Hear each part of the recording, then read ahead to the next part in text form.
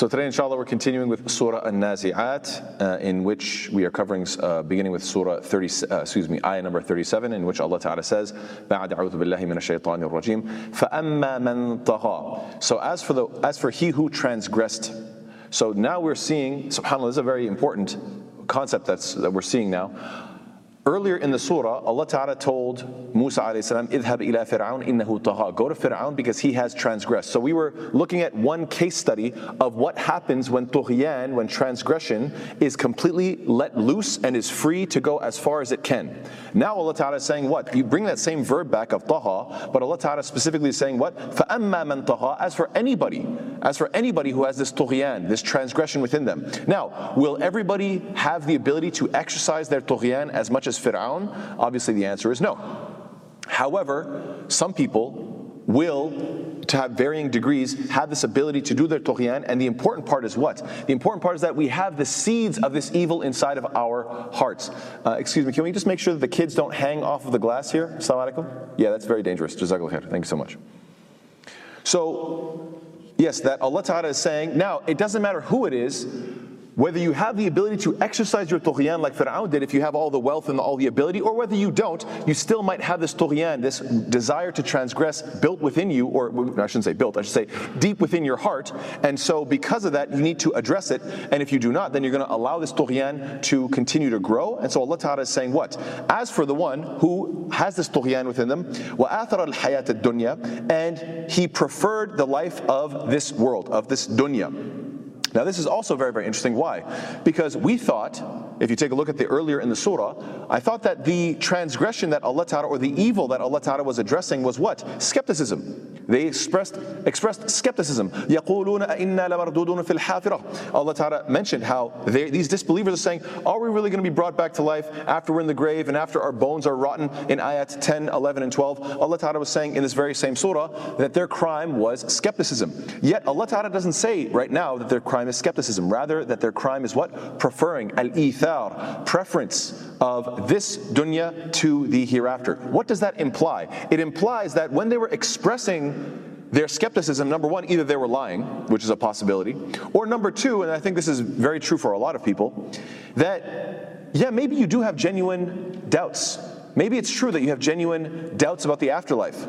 But what you should do, the honest person, the genuine person, they seek the truth in order to quell their doubts, to quell their skepticism, to address that skepticism, instead of just impulsively indulging in this dunya and exceeding all bounds of decency. يعني فَأَمَّا مَنْ طَغَى. So this is what is being broken down here. Now, if you don't understand the point of what I'm saying, let me put it in very, very simple terms so that hopefully it won't go over your head, inshallah ta'ala. The lesson is this.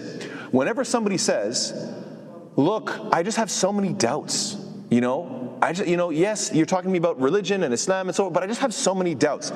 You should immediately ask them, okay, and what are you doing about those doubts? What are you doing about it? That usually reveals the truth. Because look, doubts are not a bad thing. Doubts aren't the problem. Because doubts plus sincerity equals what? Equals research. If you have genuine doubts, and you're a sincere person, put these two things together, what do you get? Research. Research is a good thing, therefore doubts aren't the problem. Doubts are part of what's fueling you to learn more. It's a fantastic thing. However, doubts plus what? Plus love of this dunya, al-ithar, preference of this world over the hereafter, that leads to kufr. Why? Because you're like, look, I'm just going to run around, chase dunya, plus I have some doubts. I could research it, I could look into it, I could do some reading, I could go ask questions of specialists, I could actually get to the bottom of this, but who cares? I'm just going to chase dunya, I'm going to chase all the things that I want, and ultimately, whenever somebody asks me, don't you think this is irresponsible? Don't you think you should be preparing for the hereafter? My answer is what? But I have too many doubts. Do you guys understand this point? It's very, very powerful, because Allah Ta'ala quoted them earlier, expressing skepticism. Now, at the conclusion of the surah, Allah Ta'ala is not saying what your crime was skepticism. It's preference of this dunya. Why? Because the doubt in and of itself was the front. But what's really going on is what? And this is the beautiful, like you could say, the psychology of the Quran. It analyzes the individual and shows you, well, this is what they're saying, but this is what's actually going on. And that difference is very crucial for human beings to understand. Al-Baydawi, rahimahullah, he said what? That when Allah Ta'ala is saying that athar al-hayat ad-dunya, they prefer this dunya, it means that they become so engrossed in this dunya, so much materialism, that it overpowers personal refinement. Tahdhibun nafs. We should all have what? A desire to do tahdhibun nafs, to inshallah ta'ala, refine yourself personally. But subhanAllah, unfortunately, some people don't have that ability to refine themselves. Why? Because they're so busy chasing the external instead of working on the internal. And this is exactly what we need to focus on. Hudhayfa ibn al-Yaman, rahimahullah, who is known as Sahibu Sirri Rasulullah sallallahu alaihi wasallam, he said something extremely beautiful when he said what?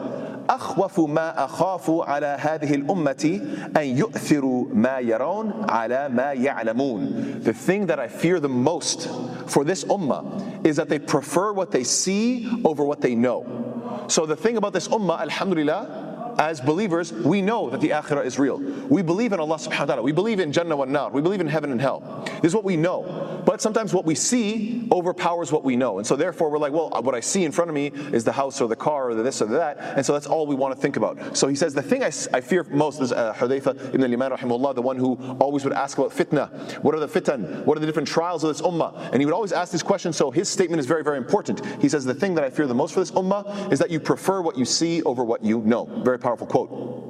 Some of the Salaf, they would attribute the following statement to Isa alayhi salam. And by the way, we can't know this for sure. This is just, something that was being reported, just through pop culture, you could say, or just something that was popularly known, that was attributed to Isa alayhi salam. Maybe it's true, but that we don't have a clear silsila or chain back to him. But it's still a nice quote anyway. He said, the statement is, حُبُّ الدُّنْيَا رَأْسُ كُلِّ خَطِيئَةٍ. A love of this world is the head of every sin. It's you could say the head or the foundation or the crux, the big issue behind every single sin is what? Ultimately it boils down to hubb ad-dunya, a love of this dunya. So what does this mean, preferring al-ithar of this dunya over the akhirah? It could mean what? Preferring entertainment over Quran, playing instead of learning. Wastefulness and wasteful spending over charity. It could be preferring movies over halaqat. It could be preferring going to the club or drinking, etc., instead of going to the masjid. It could be idle chat over giving da'wah. You speak to your non-Muslim friends and you rather talk about nonsense, sports and I don't know, whatever else, instead of talking to them about Islam. It could be the desire to fit in over standing out. You don't want to stand out and be different, you rather fit in. This is al-ithar of the hayat al-dunya. This is preferring the hayat al-dunya over the akhirah. It could be, and this is a big one, sweet lies over bitter truths. This is a very nice expression. Some people, they prefer what? Sweet lies over bitter truths. Tell me what I want to hear, not what I need to hear. I don't care about what I need to hear. I don't care about the truth. I care about just my feelings. That's all that matters. So just tell me what I want to hear. It could be laziness over discipline, and so on and so forth. The list goes on and on. So does this mean that we should neglect this dunya entirely? No, of course not. Allah says, وَابْتَغِي فِي مَا آتَاكَ اللَّهُ الدَّارَ الْآخِرَةَ وَلَا تَنْسَ نَصِيبَكَ مِنَ الدُّنْيَا. Allah Ta'ala makes it very clear by saying what? That seek through that which Allah has given you, the home of the hereafter, and yet do not forget your share of this world. So you have a certain share, a certain nasib, a certain portion that is for you. Never forget it, but it should not be your absolute obsession. It should never take over your seeking of the akhirah. In fact, you want to merge the two as best you can, so that everything you do working for this life is ultimately with the intention for the akhirah ultimately. Then Allah says what? فَإِنَّ الْجَحِيمَ هِيَ الْمَأْوَى. Then indeed the hellfire will be his refuge. Zamakhshari says that the verse implies فَإِنَّ الْجَحِيمَ هِيَ مَأْوَاهُ. This is the implication that indeed the hellfire will be his refuge instead of the refuge meaning his. So it boils down to the same thing when you translate it. Now this can be, wallahu alam, some sarcasm from Allah subhanahu wa ta'ala. Why is that the case? They were sarcastic when they said, are we seriously going to be brought back? يَقُولُونَ إِنَّا لَمَرْدُودُونَ فِي الْحَافِرَةِ أَإِذَا كُنَّا عِظَامًا نَخِرًا. They were being sarcastic to Allah ta'ala about Allah subhanahu wa ta'ala, saying, are we really going to be brought back after I'm turned into dust? So you could say that this is a sarcastic verse saying, indeed the hellfire will be your ma'wa. A ma'wa is a refuge or a shelter or a protection. So obviously is Jahim, is hellfire really a type of protection? No, this seems to be like this is as much protection as you're going to get. This is the thing that's going to be in charge of taking care of you, protecting you, or giving you refuge and shelter and so forth. In other words, this seems to be a little bit of sarcasm. At the beginning, you could say the introduction of the surah, there was a little sarcasm from the disbelievers. It seems that near the end of in the conclusion, there's a little bit of sarcasm back, and Allah knows best. And of course we should remember, there's a nice quote that says, before you assume, learn. Before you judge, understand. Before you say, think. So in other words, before you become sarcastic and just dismiss something out of hand, you might want to think about it and actually consider it, because you never know, it might be that sarcasm comes back to bite you. Then Allah Ta'ala says, and this is the ayah that we want to focus a lot on, what about the righteous? Allah says, وَأَمَّا مَنْ خَافَ مَقَامَ رَبِّهِ وَنَهَى النَّفْسَ عَنِ الْهَوَىٰ. But as for he who feared the position or the standing before his Lord and prevented his soul or the soul from unlawful inclinations. So this is very, very powerful. Allah Ta'ala is describing the believer.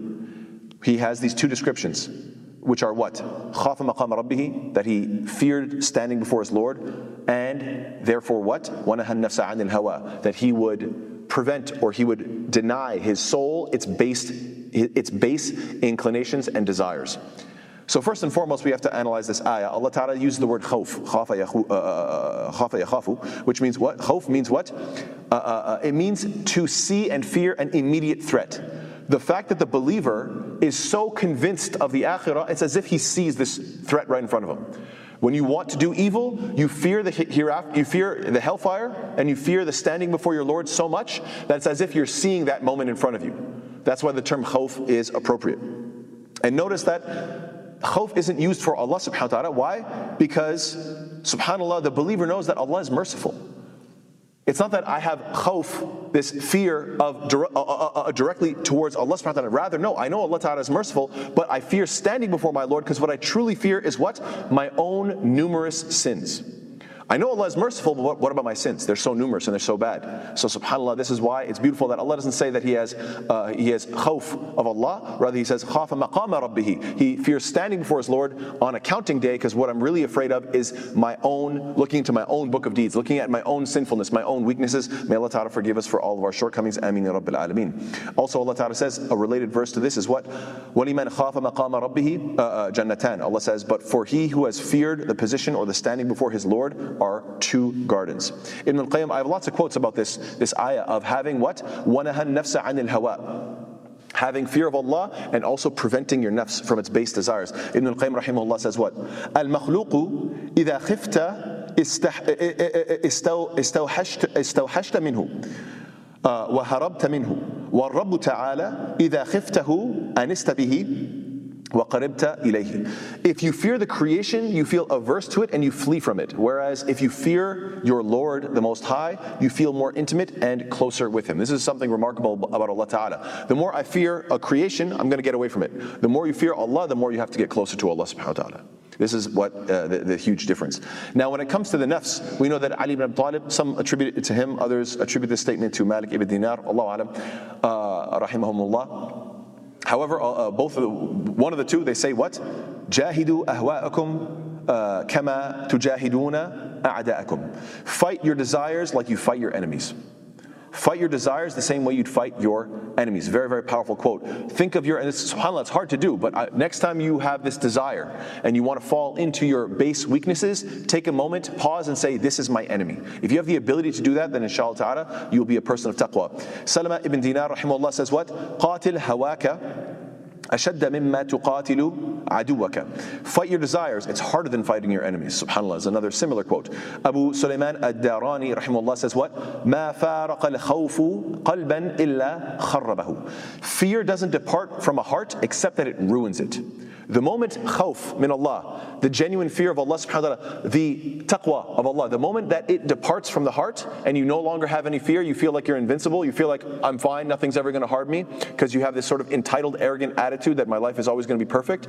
The moment that fear of Allah departs from your heart, what's going to happen? It's going to ruin that heart. It's going to destroy you. Ibn al-Jawzi rahimahullah says what?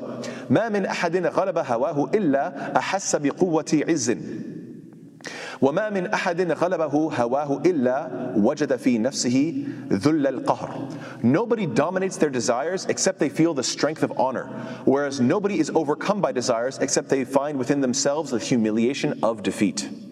That is a heavy quote. Think about that. The more you have the ability to say, I know I desire this thing, but you know what? I'm going to walk away from it. You feel izzah, you feel honor, you feel this strength, you feel like, wow, I've overcome this huge obstacle in my life.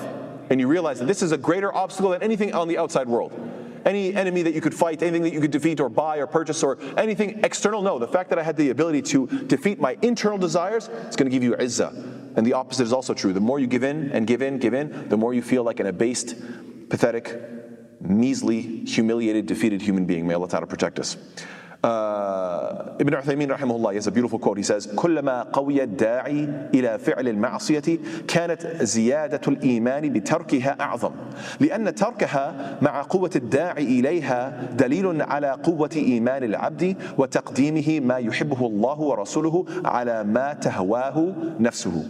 The stronger your desire for a certain sin, the stronger your iman will be when you leave that sin. Right? The more something is desirable, the moment you're able to leave that, then that means what? That's an indication that your iman is stronger and stronger. Then he says, that's because leaving it despite having a strong reason or a strong pull to indulge in it is evidence of the servant's strength of faith and his prioritizing of what Allah Ta'ala and His Messenger love over what his nafs desire. So subhanAllah, the stronger the desire, the more you're able to walk away from it and drop that desire, that is an indication of the stronger and stronger your iman is, subhanAllah. Abu Ali ad-Daqqaq rahimahullah said what? فارق نفسك ولو بخطوة وقد حصل مقصودك. Separate yourself from your desires even by a footstep and your goal is achieved. Beautiful quote. He's saying what? Even if you have just a baby victory, a tiny little victory, where you're able to take one step away from your desires and conquer your own base desires and weaknesses, inshallah, even that little step, you're one step closer and you are achieving your goal. That's ultimately your goal, subhanAllah. Nasser Karimian rahimahullah says what? سجنك نفسك إذا خرجت منها وقعت في راحة الأبد وما دمت فيها فأنت في سجل البلاء ولا يخلصك منها إلا الاستقامة. He says, your prison is your nafs. Your base desires, that is your prison. If you depart from your desires, you enter permanent peace. As long as you are attached to your desires, then you are in a prison of hardship and nothing will free you from it except steadfastness. This is think about the mentality of the mu'min. He doesn't see physical prison as a prison. Somebody threatens you, I'm going to put you in prison. Bro, that doesn't scare me. You know what scares me? The prison of my hawa. That's what scares me. The prison of my nafs. The prison of being attached and addicted to, I must do this, I must, smoke that or drink that, or I must spend time with these people or those people, or I must run after my job, and I will, tell my boss, I'll do anything you tell me. You're my Lord, you're my master, and I'm your slave. Why? Because I need this money so badly. That's what I'm afraid of. I'm genuinely afraid of what? Being enslaved into the prison of my nafs. As for the other type of stuff, that doesn't bother me. This is how the mu'min's mentality is completely different than everybody else. There's a nice quote from a poet. He says what? وَالنَّفْسُ كَالطِّفْلِ إن تهمله شب على حب الرضاع وإن تفطمه ينفطم. He says, the nafs are like a child. If you allow it, it'll grow up loving, nursing, or clinging to you, or draining you. But if you wean it off, then it'll cut off. That is a really powerful. You guys, anybody who knows children, anybody who knows anything about kids, you can either wean them for a short period of time or for a long time. And if you keep on weaning a child, it'll just keep on coming back to the mother and keep on suckling on the breast milk. It'll keep on coming back to it. And so, subhanAllah, there are cases of some people who, even the kid is big and talking and walking around, running around and playing, he still comes back and suckles because the mom never let go. So if you allow it to, the baby will keep on going and doing that, subhanAllah. So this is like your hawa, your base desires. If you keep on giving and keep on giving and keep on giving, then it'll keep on taking from you and draining it from you and draining from you. But when you cut it off, then eventually, alhamdulillah, you get free from it. So yes, there are a number of hadith. The Prophet says what? إِنَّ اللَّهَ كَتَبَ عَلَى إِبْنِ آدَمْ حَظَّهُ مِنَ الزِّنَا أَدْرَكَ ذَلِكَ لَا مَحَالَةً فَزِنَ الْعَيْنِ النَّظَرُ وَزِنَ اللِّسَانِ الْمَنْطِقُ وَالنَّفْسِ تَمَنَّى وَتَشْتَهِي وَالْفَرْجُ يُصَدِّقُ ذَلِكَ وَيُكَذِّبُهُ. That Allah Ta'ala has written for the son of Adam his inevitable share of adultery, whether he is aware of it or not. The adultery of the eye is looking at something which is sinful. The adultery of the tongue is to utter or to speak words that are unlawful. And the inner self-wish or the nafs is for longing for adultery and to desire it. And the private parts either turn that into a reality by affirming it or refrain from submitting to it and deny that temptation. So subhanAllah, each and every single human being, just naturally we're built with this natural desire for the opposite gender. And so subhanAllah, either that desire is going to manifest itself either through the eye, through the speech, or just as a desire internally, now that you can either affirm it or deny it, and that is up to you, subhanAllah. Yes, and one more quote on this ayah. Allah Ta'ala says what? Abdullah ibn Mas'ud rahimahullah. Abdullah ibn Mas'ud rahimahullah, he says what? أنتم في زمان يقود الحق الهوى وسيأتي زمان يقود الهوى الحق ونعوذ بالله من ذلك الزمان. He says, you are currently living in a time where the truth directs desires. There will come a time where desires direct the truth. So we take refuge in Allah from that time, subhanAllah. How more relevant is this quote than now, considering the idea that there are people, there's movements, whole concepts of people who think that the truth is literally whatever they desire. Based on my desires, that's what the truth is. So he's saying, look, it should be the truth, it should be the case that truth directs your desires. Like, I know I want this, but I have to follow the truth. And he's saying there's coming a time where, no, people will consider the truth whatever my desires say. He says, may Allah Ta'ala protect us from that time. SubhanAllah, it applies to now. I believe one more ayah, inshallah. Allah Ta'ala says, فَإِنَّ الْجَنَّةَ هِيَ الْمَأْوَى. As for this individual, then paradise will be his refuge, will be his protection, will be his ultimate shelter. It will be Jannah. Why? Because he was the one who feared the standing before his Lord and denied his base self. Now this is what's really interesting. You take a look at these two descriptions of these two camps, the people of heaven and the people of hell. Ahlul Jannah wa Ahlul Nar. Allah Ta'ala described first, فَأَمَّا مَنْ طَغَى, that is your external behavior. وَآثَرَ الْحَيَاةَ الدُّنْيَا, that is the internal feeling, that is the internal state of the disbeliever. So the external action is tughyan, transgressing all bounds, just basically being impulsive, doing just any action. And then the internal state is what? That I always prefer the dunya to the akhirah. I always prefer what is expedient to that which is long term. Whereas the believer, Allah Ta'ala describes the internal state first, and then the external state. That's the internal state. He has fear of his standing before his Lord. That's the internal state of having the fear. And then externally, he prevents his soul from doing the wrong actions. So notice the order. The believer is internal and then external, implying that what? He thinks before he acts. And what's interesting is that the ayah is one ayah. Allah Ta'ala says what? فَأَمَّا مَنْ خَافَ مَقَامَ رَبِّهِ وَنَهَى النَّفْسَ عَنِ الْهَوَىٰ. It's all one ayah. It's all together. Implying what? That the process is quick. The process of internally fearing Allah Ta'ala, and then has a smooth transition into what?